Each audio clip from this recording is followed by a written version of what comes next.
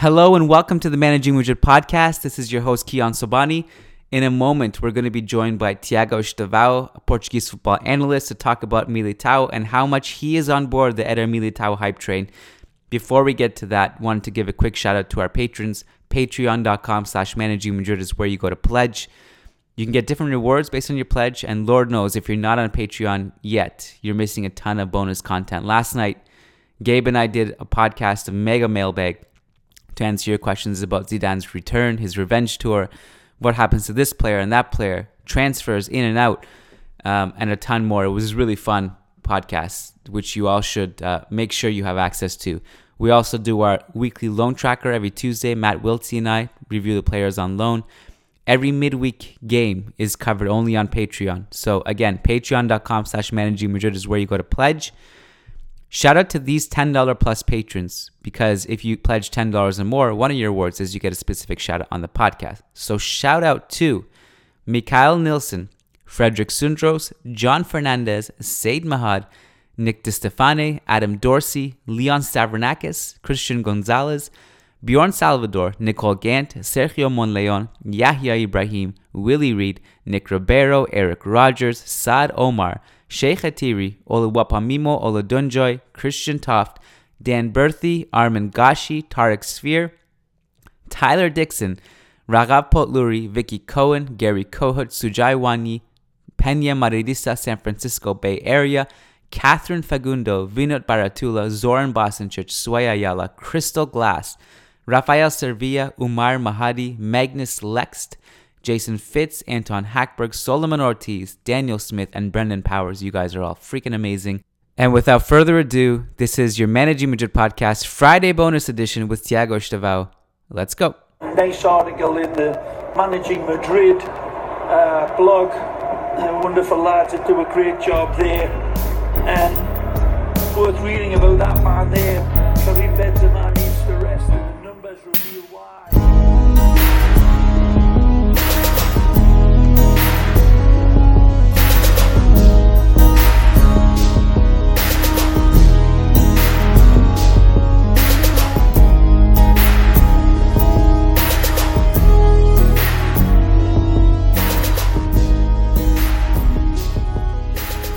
Welcome to a bonus edition of the Managing Madrid podcast. It is Friday, March 15th, and we wanted to squeeze in a little bit of extra for you guys because Real Madrid have signed Eder Militao, and joining me to help bring some more light to the signing, talk about his strengths, his weaknesses, and just get you all on board the hype train is Tiago Estevao. I totally probably butchered your last name, but Tiago, welcome to the show. Hello, how are you? How bad did I get your last name? It wasn't that bad. Can you just, like, one more time, you told me off air, but say it on air again. Estevão. It's weird. Well, I think it's the E at the beginning that throws me off. Because you barely throws pronounce everyone it. off. Yeah. You're on your Eder Militao basically tour where you're going around and answering questions about how great he is. Maybe just to... Yeah, so basically if he flops, it's on me. It is. Okay. You're really, really hyping him up, which on one hand gets us really excited, but on one hand can be dangerous because Real Madrid fans have been through very promising signings before that haven't panned out. Maybe before we get into all that, can you just tell us about what you do and your work and what kind of the scope you cover? So I'm a football analyst. I used to be a freelance football analyst. Now I work for an analysis company, working with like clubs and the sort, doing like data analysis and tactical analysis and all that kind of thing. We work with teams mainly in Portugal right now, but I'm often, arguably too often, on Twitter, spewing opinions and thoughts about football in general, but with a little bit more emphasis on Portuguese football since I live here and it's kind of my bread and butter. But yeah, that's basically it. And I'm hyped about this. You you basically have started. The thing about Militao, Tiago, that's interesting to me is like as good as he is and as good as he's looked, the sample size is small, right? Because we have him so far. We've had him about half a year in Europe. The Sao Paulo thing happened very quickly because he played about 1.5, 2 years of football at the top flight. He was with them since he was 13, but at a very professional high level. It was really his last year in Sao Paulo that he broke out. And then Porto signed him, and then bang, like he was just on the map, and he was phenomenal.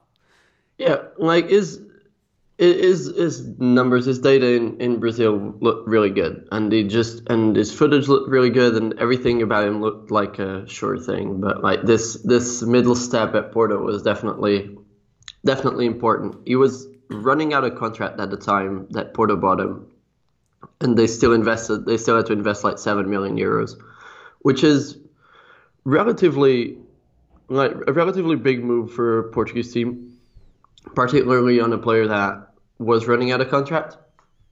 But he looked good. As I said on Twitter, I was slightly afraid of the position that Porto would play him in, because in Brazil he used to play centre back, right back, or even DM at times. But I think for the most part he played as a right back, and his characteristics don't really fit what a Porto right back or even what a Real Madrid right back would necessarily fit, because he just doesn't add enough in the final third. He doesn't act as a second winger. He's just a very solid, if unspectacular, right back.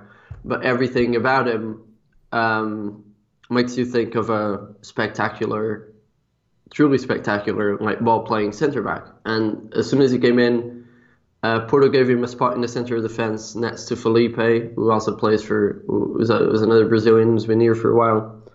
And he did really well. Like as soon as he hit the ground running, I said on Twitter that I'd never seen a player generate this much consensus this quickly, and I really think that's true, because here normally, I'm talking like amongst fans and beyond Porto fans, like every Benfica fan, every Sporting fan, as soon as they saw Militao for like a month, they were just like, yeah, this guy's too good to be here.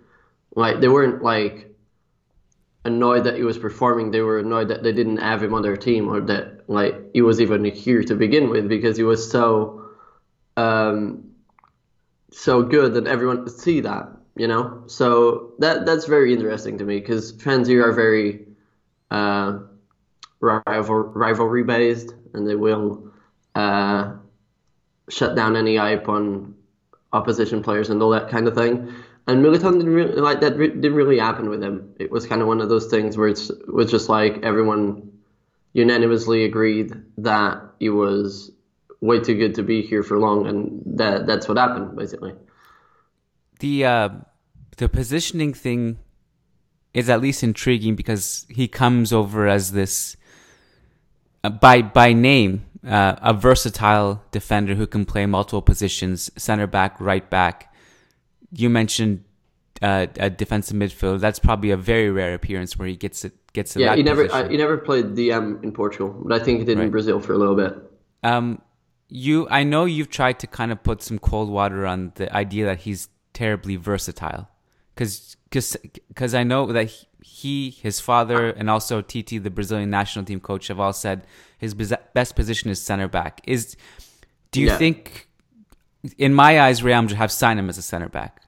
Do you see him as like this really that all versatile kind of player, or just center back? Like it is what it is. He's a center back. Like I think that was the closest I came to finding a flaw on him.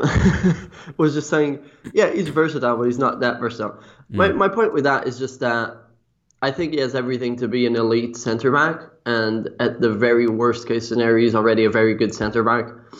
And when it comes to DM, I've never even seen him play DM. Like he played DM for a very short amount of time, and as a right back, he's fine. Like don't get me, it's never going to be a flaw that you're looking at a player and he's like, oh, he can do multiple things.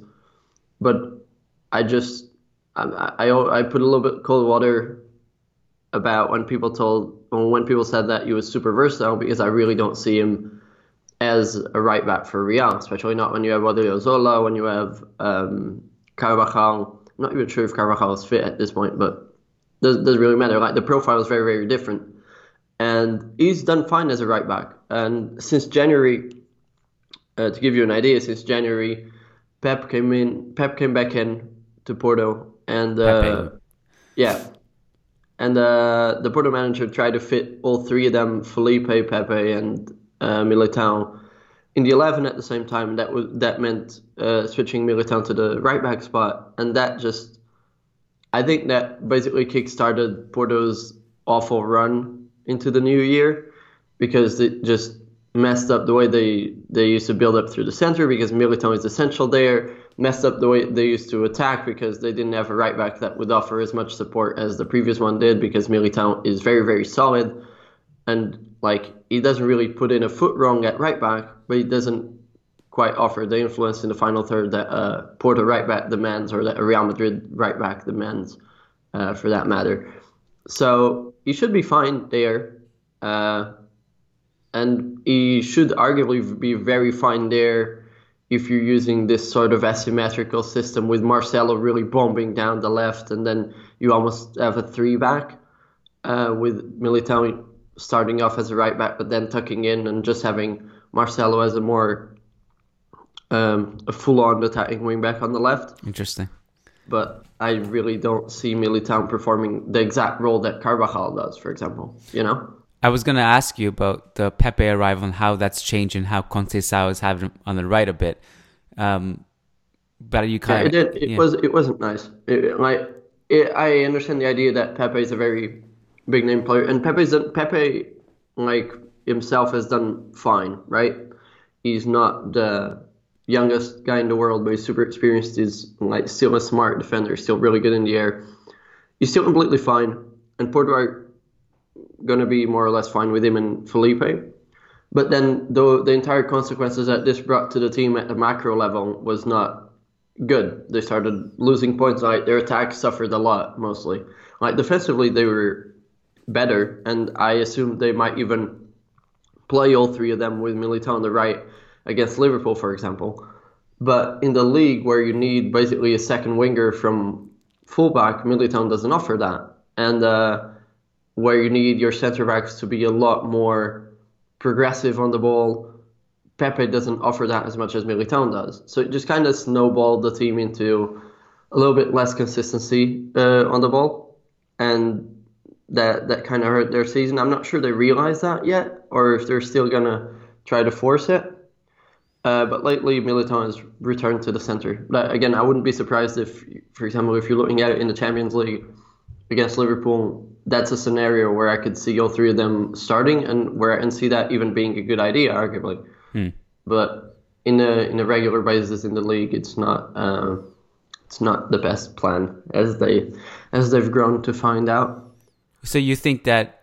I don't know. I haven't seen much of I don't know the intricacies of Porto and how they do things as much as you do. Obviously, against Liverpool, you could foresee Conceição just going, you know what, Militao, Pepe, and Felipe against Liverpool, and maybe you talk yourself into to kind of keep Robertson in check on that left flank, or the front three, just that defensive security with Militao there, with all three of them.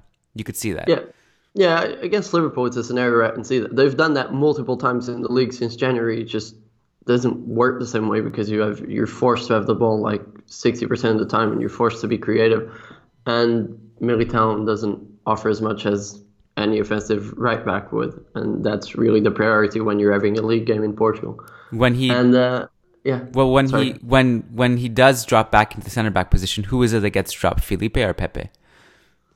Well, they've been kind of rotating because injuries and suspension and all of that. And there was the scenario where in early February, Militao got pushed off the team for like 2 weeks, and due to off-field occurrences that we don't know that much about, because I only know what the press told the people per se. But a supposed party that Militao went to that he shouldn't have gone to is the story that came out in the day before a match day.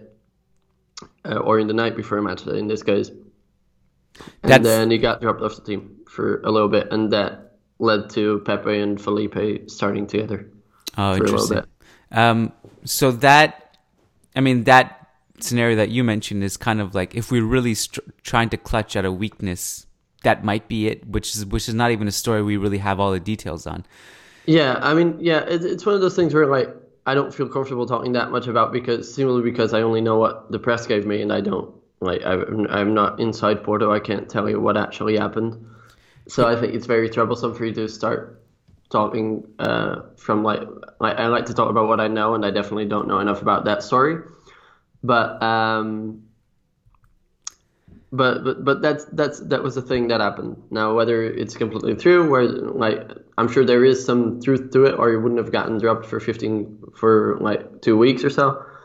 But at the same time, I don't know the full, or no one knows the full story, nor no one knows the full story of the punishment. But yeah, that happened for a little bit, and now he's back in the team for the last league game. They played all three of them again. Militao played on the right, and again they had a little bit of trouble breaking down one of the worst teams in the league. But it is what it is. I think Madrid is bringing him in as a centre back. I think you know that, and I think you should be excited about that because I am too. I think he's a very, very good centre back. So I need to test you a little bit, and my only point in just kind of trying to bring up counter arguments to how good he is only just to see if we can play devil's advocate and see. Oh yeah, absolutely. I think he's a great signing. I just wanted to kind of poke you a little bit with some things, okay? And this, I wanted to read just verbatim a Twitter DM that's been circulating on Twitter with you and someone on Twitter named Ashwin Rahman. Which let me defend myself before this comes along. I was perhaps a little bit less candid than I usually am tweeting, but that's because I DM'd Ash that like a couple of months ago, and I didn't realize he was going to publish it, and he did. So it is what it is. But that's fine. Like I own my opinions on that. And let me just cool off when I say that he's the best centre back I've seen in Portugal. Mm-hmm. I happen to be young, so I don't actually have any reasonable memories of watching Ricardo Carvalho in Portugal, for example, or even my early memories of Pepe are weren't like analyzed memories per se. So Militao is definitely the best centre back I've seen in Portugal, right? And I don't think it's close. Well, we do have Real Madrid does have a good track record of Portuguese centre backs because Pepe and Carvalho were both phenomenal for Real Madrid. I mean, that one year where we had Pepe and Carvalho together was It was no, I definitely remember Ricardo there. Yeah, I just don't remember Ricardo back here. in Portugal. Yeah, because some Real Madrid fans are, they bring up the point, easy just another Danilo 2.0. Like, I think it's really unfair to start comparing to everybody who you signed from Porto just because that's the only common denominator between them is that they played for Porto and they were defenders and Militao has some experience as a right back. I think it's a bit unfair. We did not see the Danilo we saw at Porto here, but that could have been due to a variety of factors. But I wanted to ask you, you still didn't even lose money on Danilo, so it's not like no. From a business perspective, it was fine. It was kind of whatever. Yeah, his coach in Sao Paulo, Diego Aguirre, says that he thinks as great as Militao is. And he said this, mind you, when Militao was still in Brazil and he was on his way to Porto, that he needs to listen to the coach a bit more and ask for advice and allow people to take him under his wing. Is there anything at Porto that you felt that backs that up, or you think he has a good head on his shoulders? I mean, up to the whole situation that happened last month, I didn't see any signs, any factors that would make me think that he didn't have his head on his shoulders. The whole party situation last month really came out of the blue for me personally, just because I didn't feel like it fit into the personality that I crafted for him in my mind. It may not necessarily be his personality, but you only know what you know. But I'm sure you'll have to be taken under someone's wing per se, because he's going to be competing with Varane and Sergio Ramos. So it's like he can't just come in and be a reckless figure and try and try and not be a team player per se. But I didn't see any other signs of like misbehavior or recklessness and all that. But I think, again, that's the type of question that would be interesting to hear someone that's worked with him recently, not just in Brazil, talk about. Yeah. But he's done, like, there was absolutely no problem with him here, like, up until early 2019 when that happened. And even then, like, everything seems to be cooled off, I guess. So, how do you think he'll cope with more tests? And the reason I say that is because Porto have a phenomenal defensive record in Portugal. Obviously, he is a big reason of that because he's been so good for them at the back. Porto, just like their XG against is dramatically low. And like, so do you think if he comes to Real Madrid and, you know, whether it's big games in the Champions League or which Porto do play, by the way, or in La Liga where he plays in a team which has historically and in recent memory have been very vulnerable defending in transition, he gets tested more. How do you think he'll cope in that situation? I mean, it's a slightly different scenario, but at the same time, it's not that different in the sense that he will, for the most part, be having to deal with quick defensive transitions, and that's the main thing. And that's the main thing that happens at Porto as well. Like, with like a lesser degree of success, I guess. But it also has to do with the much lower quality of everyone underneath the four big teams in Portugal. While in Spain, like teams from mid-table down still have attackers that can make you pay in a couple of transitions, right? So the scenario in which he's going to be the scenario in which he's going to be defending is somewhat similar, you know, whether he'll deal with it or not in terms of like the improvement of the opposition. I think you got to look into the Champions League for that, and in the Champions League has been really good regardless. Like I'm aware that Porto had the easiest group in the Champions League. I get that, and I also get that Roma aren't necessarily the juggernauts that they perhaps once were, but he's done really well in the Champions League. He's mostly carried on with his quality into the Champions League, and he hasn't had that much trouble dealing with their attackers. Now, I'm sure it'll be some time until he completely adapts and all that, but I think even in that sense, this is the ideal scenario for him to sign for Real, right? You have your centre back duo is pretty settled, right? Sergio Ramos and Varane. Varane is obviously going to be continuing as a starter forever, sure, or close to that. He's 25. Sergio Ramos is 32, or he's going to be 33 this month, which was what I was saying on Twitter. Like, you needed a replacement for Sergio Ramos, a long-term replacement, and I think this is it. Now, does that mean that Sergio Ramos gets dropped? No, but like he's going to be 33. He gets suspended a lot. He picks up an injury here and there. There's a ton of competitions. There's a ton of rotation. Perhaps in the biggest match of the season, or like in the earliest big game of the season, it's going to be Sergio Ramos and Varane anyway, right? So you won't have that pressure of having to be the starting centre back right away, right?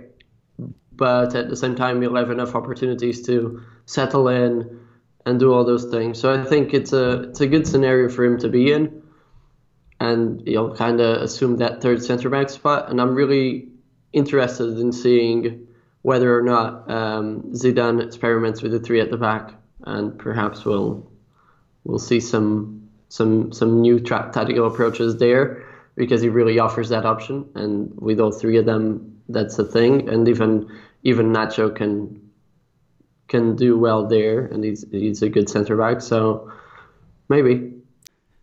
You mentioned Ramos. Obviously, like Real Madrid fans are excited and intrigued by the idea that Militao may be the replacement for Ramos. I mean, time will tell if he is, but he's an intriguing option. Is that also a good player comp for him? Because Ramos started his career as a right back, famously. Now Militao transitioned to center back much earlier in his career. Ramos played there for a few years before going to center back, and now we know that's his best position. Can you think of a better comparison? No, I think that comparison is solid, like profile-wise. I think Ramos is like, if you perhaps had to find a flaw on Sergio Ramos, which isn't easy because he's obviously very good. But if you had to find a flaw, it would obviously be like arguably his temperament and like perhaps his defensive positioning sometimes because he's a bit reckless, right? And Militao is very, very good positionally and he's very smart. And I don't think he's that reckless playing, but I also don't think he's quite that powerful physically. Like, he's very good, but Sergio Ramos is just this, just incredible going forward. That said, like, I think it's a very good player comp. Like, they both have the complete skill set of a ball playing center back, and he has everything you want in a possible Ramos replacement. And I think that's the idea behind this signing. Whether it works out or not, it's a different story, but I think the entire idea was to bring in someone that can be introduced into the team at any point because he's already very, very good, but that at the same time he's young, he has time to learn, he can take in knowledge from Ramos and from Varane. He's under no pressure except if like Ramos gets injured or something. So like, I think this is a very beneficial scenario in that sense. And the comparison is good, I think. Thiago, really appreciate you taking the time out of your day to do this. Can you just also, well, I mean, we'll link your Twitter in the show notes so people can follow you and follow your work. But anything you want to plug before we wrap it up? No, just if it doesn't work out, I guess it's on me. So this is the main reason we're plugging your Twitter handle so that people can, they know where to attack. Yeah, basically. That's fine. And I think it's worth remembering that, like, I know a lot of Real Madrid fans are slightly upset that he's not De Ligt, and that you probably won't have both, right? Because if you're getting Militao, you're not getting De Ligt. But De Ligt would be more expensive, and De Ligt is like, I don't watch De Ligt on a daily basis, but like, I don't think right now De Ligt is better than Militao. I think he's younger and he has the potential to be very, very good, and he has arguably a higher ceiling than Militao. Interesting. But in terms of quickness in terms of adaptation to the scenario, and in terms of just what he can offer as soon as he comes in, I think Militao gets you a good deal, and money wise as well. So just give him some time. I know he's not De Ligt, but he'll be fine. He'll be fine, I think. I hope. Well, De Ligt also has baggage in the sense that, not baggage is a harsh word. He has the Raiola factor, which is a nightmare on its own. He has a higher price tag, and it seems to me like the biggest trump factor for him is that I think he has his heart set on Barca anyway. They all do, right? Yeah. I don't know what they do at Ajax, but they all it's the Ajax connection with Barca and the Cruyff and you know, all the swooning they do. Plus Ajax knocked you out, so like, do you really want to get a player that knocked you out? Like, sometimes, no. Yeah. Well, when we play against them, we see them firsthand how good they are. I think that also is part of the deal. Like, you're kind of harrowed by it. You're like, I want that guy. I need that guy on my team next year. But again, I think he has his heart set in Barca. So I mean, very real scenarios. We see the future of Clásicos is Militao versus De Ligt, which would be kind of fun. So Thiago, once again, thank you so much for doing this, my friend. Pleasure having you on, and no problem. Wish you all the best. Thank you so much.